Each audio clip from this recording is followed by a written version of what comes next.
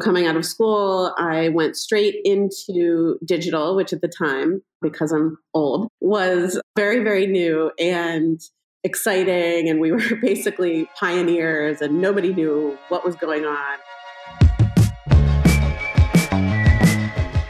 This is Regrowth, and I'm Matthew Kammerer. As she just hinted, MOO's Melissa Romig is no stranger to digital marketing. Melissa first started working in the space in 1999 and brings a deep agency background to her role as MOO's Digital Marketing Director for North America. In this episode, we discuss the challenges of building a new marketing team, the unfamiliar world of B2B e-commerce, and the importance of brand marketing. Let's dive in. You're currently the North American Marketing Director of Digital at MOO. What does your day-to-day look like? It looks different every day. Yeah. So recently, we, in January, pulled everything in-house. And that can't obviously happen immediately. That was something that we transitioned into over the course of 12 months. So officially, we severed ties with our agency at the end of December, and everything is now my team's responsibility. So I have a team of channel managers. We do every channel in-house, and we're pretty active in nearly every digital channel you can think of. So from, SEM, SEO, paid social, display, affiliate, email, awareness, all of those channels. So I have a team of channel managers. We are basically investment managers. We spend money to make money.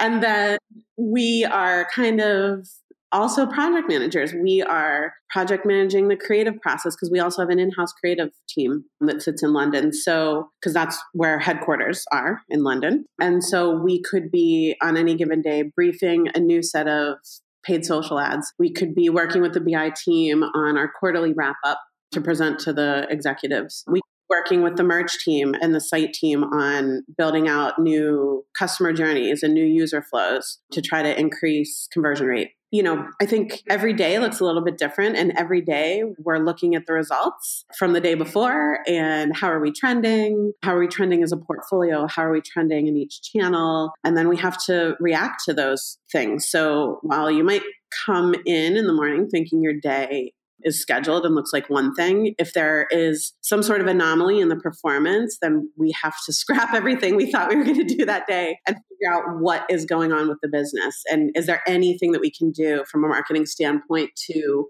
reverse that trend? It feels like your role is so similar to a scrappy startup. How large is MOO?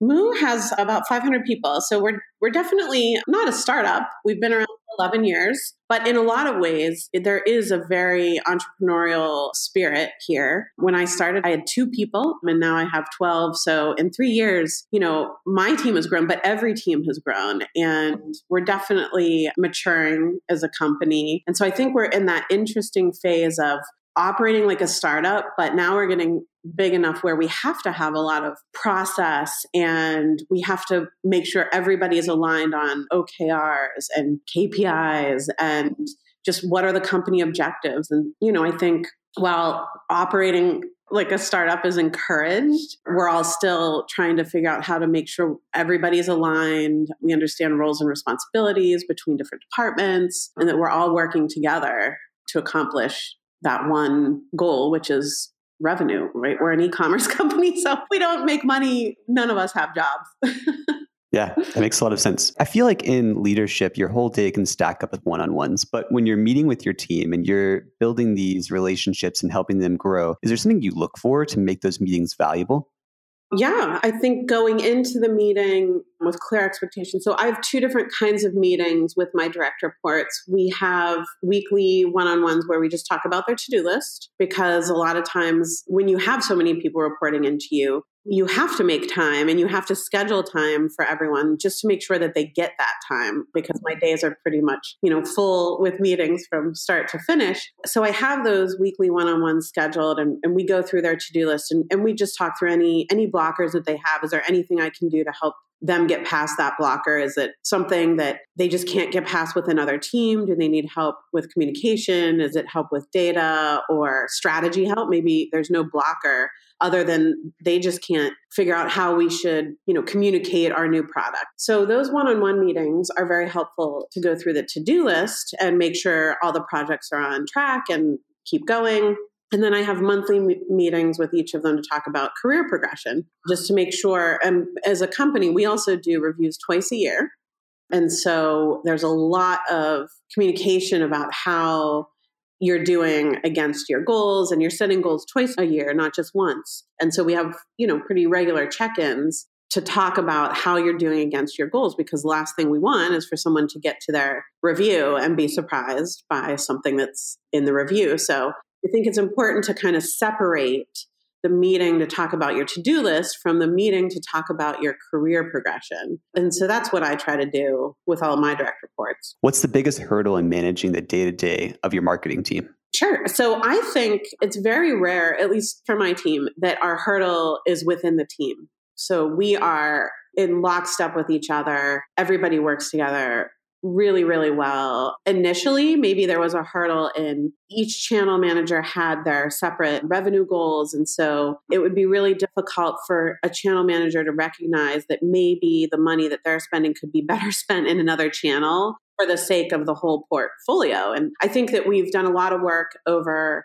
the last couple of years to get away from that mentality and help everyone to think about it as one team and not as this is your goal that you have to meet. And if you don't meet it, then there will be consequences. We talk about it as this is our team's goal, and whatever we need to do as a team to meet that goal, whether we need to move money from place to place or shift responsibility. That's been working really well. Our biggest challenge, honestly, is intra-team communication. And, I'm sure this is not unique to us, but marketing people don't speak the same language as creative folks. And those two teams don't speak the same language as the analysts or as the tech team. So we have to go into every interaction with every team, understanding what's motivating them. What are they going to understand? What do they care about? What's the best way to get them to understand what we need them to do and why? And so, while we kind of have to sit in between all these teams to understand those motivations and act as that project manager and the bridge between like a creative and a BI. So I think it's just trying to understand how to best communicate with each different department to get them to do what we want them to do.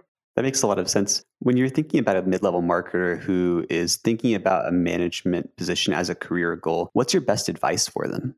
So I think that the best advice I would have is when you get to a certain point in your career, it's okay to acknowledge that you don't know everything and to hire people who know more than you do about certain things.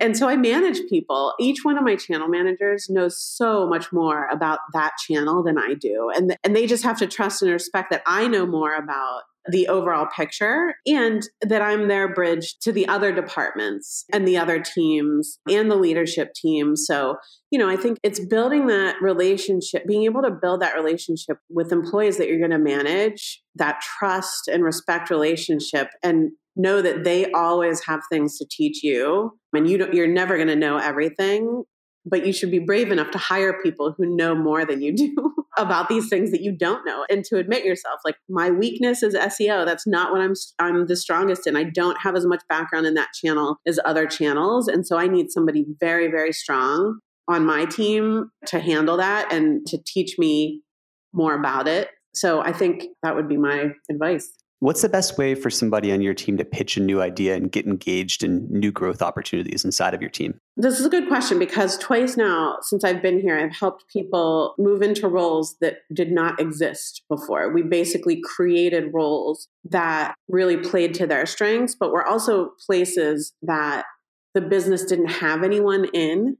So a good example of that would be marketing operations. Now, that's a role that I think more and more organizations are creating, but you have to be a certain size before you really need it. And so I think, MarTech and marketing ops are growing opportunities And there are different ways that you could grow into those. Some people will grow into it from analytics, some people from marketing, but you have to have a real interest in the technical and data side of things, but you also have to have some marketing knowledge. And it's not something that a lot of marketers want to do because it is very tech and data heavy. But if you identify somebody who wants to do that, I mean, that's a great career opportunity. And so we didn't have anyone doing that. As we got bigger as an organization, we're spending more money. We have much more data coming through. We're looking at last click data. We're looking at attribution data. We've got, probably 8 different pieces of ad tech that we're spending a lot of money on. And so I think there was just this need for this person. I believe there was a need. And I had someone on my team who I knew would be interested in it. And we talked about it a lot, and we built a business case for the business together to go and present to the executives to say, we think we need this role, and we have somebody who's perfect for it and is very interested in it. This is what's happening in other companies. This is how they're approaching it. This is how we would approach it. And it was approved. So we were able to move him into that role. And I've done it a separate time for someone who was really interested in the technical side of SEO, because that was something that we were outsourcing for a while. So I think most businesses should be pretty open to having these discussions if you present it as a business case and you really identify for them how this change would help the business while at the same time understanding how it would help your employee. Yeah, that makes a lot of sense. So it's really threefold, right? So you look internally to see what's happening inside of your organization, keeping your eyes open to that, looking externally to see what's happening in other use cases and other marketing organizations, but also just keeping that open line of communication so that you know those skills, we know the opportunities, and you just work to pair those together. I think as a manager, you have to identify if you've got an employee who has skills that are being unused or underused, and you can see that they have a passion for that, it's your responsibility as a manager to figure out how you can help them use those skills somehow, whether that's in their job or outside of their job. But if that's really what they're passionate about, they're going to be a better employee if you let them do what they love. Absolutely. Well, let's take a step away from management and moving into marketing strategies. How do you balance sales objectives with marketing objectives? I'm not sure that those two things would often deviate for us. Now, the one place that it might is when we run awareness activity or upper funnel activity. The measurement for that would be very different than programs that are intended to drive directly to sale. And so it is difficult to lobby to be able to spend that money. And then you run that activity, and then everybody wants to know how much revenue it drove. And I think it's a lot of education on our part to explain to people how long it might take for that activity to turn into revenue, where it might manifest, because it's probably not going to manifest in the places where you ran the activity, like video, for example. You're probably not going to see a lot of revenue coming in from video, but that video might influence revenue coming in later from a different channel, like SEM or SEO. So really attribution to help you make that case. And we've found that has been pretty effective. Using attribution measurement really helps you, get the things that you believe need to be done as a marketer. Like, we believe that we have to do upper funnel awareness activity. We know it's not going to be very ROI positive at the time that we run it, but we have the data to start to tell the story that it will trickle down. It's just a matter of when. So we look to things like time lag to conversion and, things like, do we see spikes in our site traffic? But we try to balance revenue driving activity with awareness driving activity. Are there any core differences between your outbound strategy and inbound strategy? Yes. So we as a company, a lot of what my team does, we do a lot of acquisition versus retention. So all of our paid activity is really dedicated to acquisition, while a lot of our CRM activity is dedicated to retention. So for us, that's how we think about inbound versus outbound. And I think we have the measurement to show that all of our paid activity that's intended to drive acquisition also impacts retention. And all of the CRM that they're doing, because that is the one thing that doesn't sit in my team, is also impacting acquisitions. But the strategy that I use and the strategy that the CRM team uses, it is singular in its focus. When we deploy a paid campaign, we're not trying to accomplish both retention or both, new and returning customer sales, we speak to new customers very differently than we would speak to an existing customer, especially for a brand like ours, where we aren't the category leader in terms of business online printers. There is someone that's much larger than us that spends a lot more money than we do, but our product is differentiated. And for some people, they care about that, and for some, they don't. And if they don't care, then they're not our customer. But, I think once you become a customer, our customers are very loyal, and as soon as they see and feel the product, they're bought into it. So the challenge that I have on the acquisition side is getting them to just give us a try, because our price is a little more premium. So, our marketing challenge is about why you would spend a little bit more. Yeah. I mean, I'm a customer myself, and I can attest to that. How do you get somebody in the door to show them with a low barrier to entry? Like, if the big differentiator is really holding that product in their hands, is there a way to get that to people to make a bigger commitment? Yeah. I mean, one of our strategies is sample pack.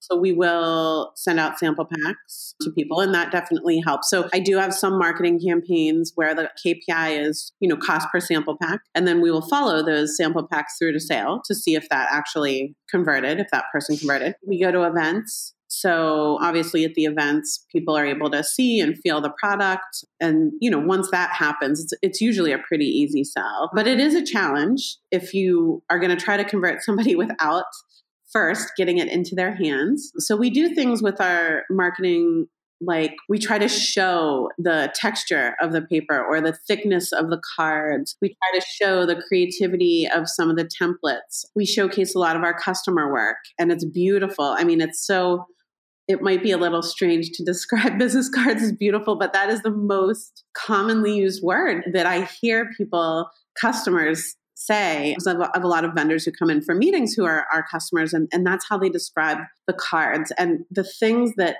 these small businesses do with our products are amazing. I mean, the designs people come up with are just amazing and beautiful to look at. So I think once, these are the things we try to showcase in our marketing, and we focus on the value proposition of we are a premium product, but there's a reason. That does tend to work for us. So we talked a little bit about attribution models when we were comparing sales objectives and marketing objectives. And I know from personal experience, you just went through an RFP for an attribution tool. We did. How did that process go? What was it like? Tell me a bit about it. This was not our first. We had an attribution vendor for 2.5 years before we decided that we might need to make a switch. And the main reason for that was because our international team, different vendors work better for in different regions. And the vendor that we had gone with originally was great for the US and maybe not as great for the international team. So we really wanted a global solution. And, in the US, we were pretty happy with the attribution data that was coming through. We were making optimization decisions based on that data, and it was moving the business forward. So we really believed in attribution as a measurement methodology. But we learned a lot. It wasn't a completely painless process. It is a lot of work to implement attribution. Luckily, this time around, we weren't in a situation where we had to educate a lot of people on what attribution was, and we didn't have to educate the executives on, the view you're going to see now in our reports might be a little bit shocking because you're used to seeing these channels as top performers, and now it's going to look different. Luckily, that was something that we had already done the first time around. So this time, what we learned was, the first time around, it was really a marketing-led initiative. And the person that's going to use it most is the marketer. But the teams that you need to implement it are you're going to need the tech team, you're going to need the developers, and then you're going to need the BI team,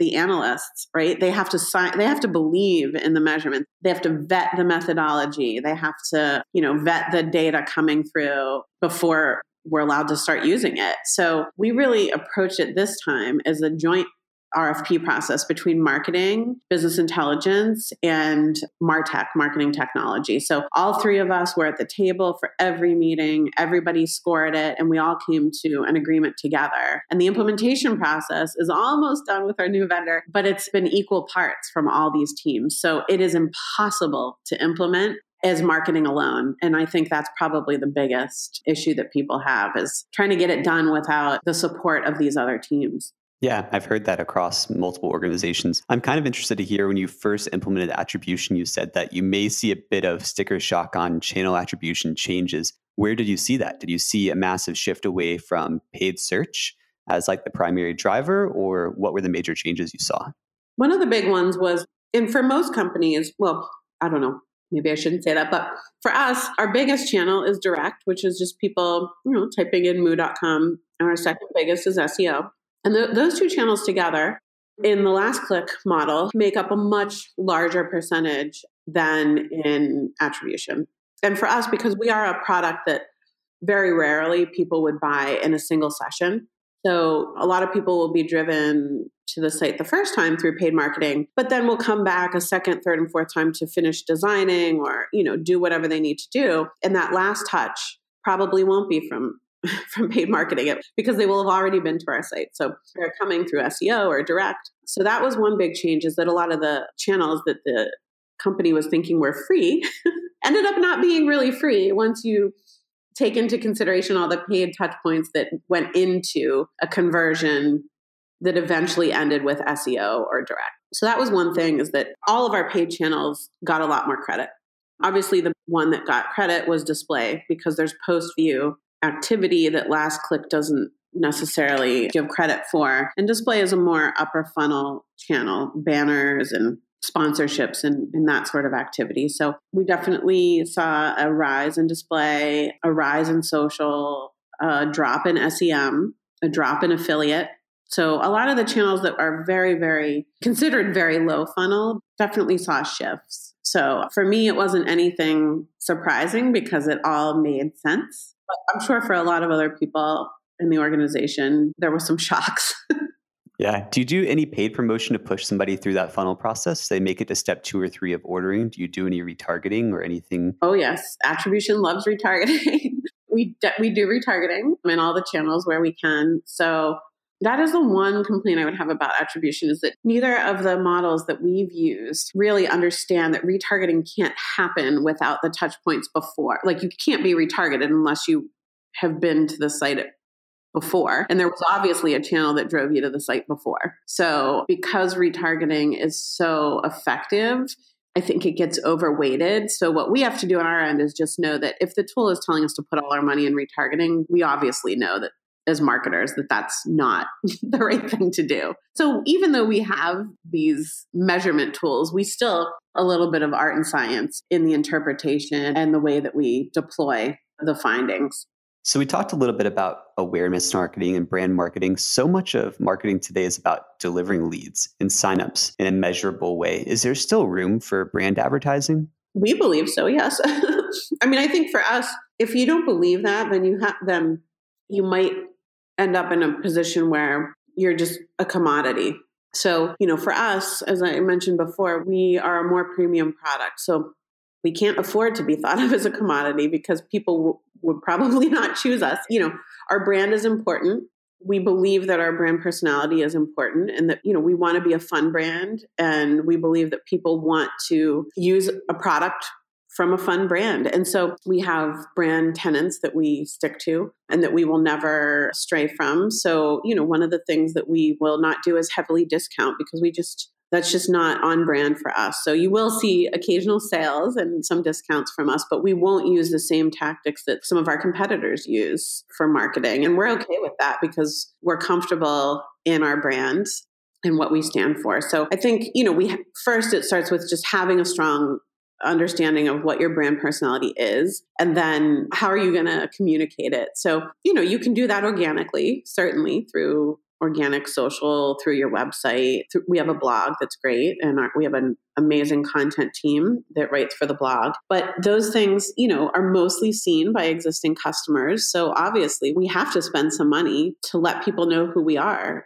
So I think a couple of years ago, we were probably not doing as much awareness as we needed. And we were really optimizing ourselves to the bottom of the funnel. And we started to see declines in year-over-year business because we just weren't feeding the funnel anymore. And so we did a big presentation, marketing did, to say, we can't just look at the bottom line with all this activity. We have to keep bringing new people in and introducing new people to the brand. And we made the business case for it. And, we were approved to move forward with that strategy, and it is paying off. And I wouldn't say luckily it's paying off, because it's not luck. We knew it would. And as a marketer, you have to believe that. I can't imagine any marketer could think that you could operate without a strong brand and without running some sort of activity to keep letting people know that you're out there. Who are you? What do you stand for? What can you offer? And just continuing to bring in new customers. So you talk about building a business case for that. How do you sell that internally? I mean, it makes sense to me and it makes sense to you, but somebody who's a little bit outside of that decision-making process, how do you sell it? For us, it was all about site visits, right? Because we're 100% e-commerce. So it was not a difficult thing to get people to understand that the more site visitors we bring in, eventually, if our conversion rate can hold, then we'll have more revenue. But if I just keep talking to the same people, I'm not going to be able to grow site traffic. So in order to grow site traffic, I have to reach out to new people. And I can't reach out to new people with a message that says, with the same sort of retargeting message that might say 10% off. Well, if they've never been to me in the first place, that doesn't mean anything to them, right? They're in their research mode. They need to know a little bit about who we are and what our unique selling propositions are. So that was the way we approached it. It was about just kind of illustrating how site traffic will eventually lead to revenue, and we have to keep that site traffic healthy. And this is the way that we were going to do it. Was there any pushback, or was it pretty clear? I think it was not pushback as much as, okay, well, you're in charge of your own revenue. And if this is the way you think you need to spend the money, go ahead and spend it. But the risk is that if it doesn't work, then we would have to pull the plug. So on the marketer side, it's your own risk. And so I think that, and maybe not every company works that way, but around here, we have the trust from the rest of the company that we're going to do what we think is going to help us meet our goals. So we rolled it out cautiously, but again, we didn't make the case until we had enough data to build a good business case. You know, there is the challenge of you've got to think it through, you've got to lay it out, and you may have to do a little bit of testing to be able to make that case. You've shared so much knowledge with us. Is there anything that you'd like to add that I haven't asked you today? You know, I think the only thing I would say is that marketing is becoming so different now than it was, because the more and more digital there is, the more a marketer or a CMO, which I'm not yet, someday maybe, but I think, you know, you just have to be so much more well-rounded. It's not just about strategy. It's not just about creative. Now it's so much more about tech and data and getting the creative and the tech and the data to work together. And it requires a different skill set than I think maybe marketers from 10 or 20 years ago would have had. So I think we look for different skills now with some of our marketers. We look for people with engineering backgrounds. We look for people with finance backgrounds or analytics backgrounds. And I don't think that that would be the way that a marketing team was made up 5 or 10 years ago. So I think it's opening the field up to new people. And even the people who've been in it for a while just have to think about these new skill sets. What's your best piece of advice for B2B marketers looking to grow in their career? I mean, I guess for whether you're B2B or B2C, I would tell people to make sure that you're comfortable with data, with tech, with strategy. Make sure that you're well-rounded in all of those things and that you're not too focused on one or the other. You know, because different companies will need you to use one of those three things a little bit more. But as you move around in your career, you'll find that it's different things that you'll need to stretch at any given time. So it's hard to be sharp on all those things. And I personally find it the hardest in tech because, again, I think data and strategy are things I'm very strong in, and tech is a little bit newer for me, and just, you know, making sure that I'm keeping up to speed on everything going on in the MarTech and marketing ops world. But that's something I'm super dedicated to. So thank you so much for your time today, Melissa. I really appreciate everything you shared with us. Where can listeners find you online? They can find me on LinkedIn, on Twitter, and I'm happy to engage with anybody on those two channels. And I'm pretty easy to find. On Twitter, it's Mel Romig, MELROMIG. And then on LinkedIn, I'm not sure that there's a lot of other Melissa Romigs, but I should be pretty easy to find. Thank you for listening to Regrowth, the podcast for B2B marketers looking to grow in their careers.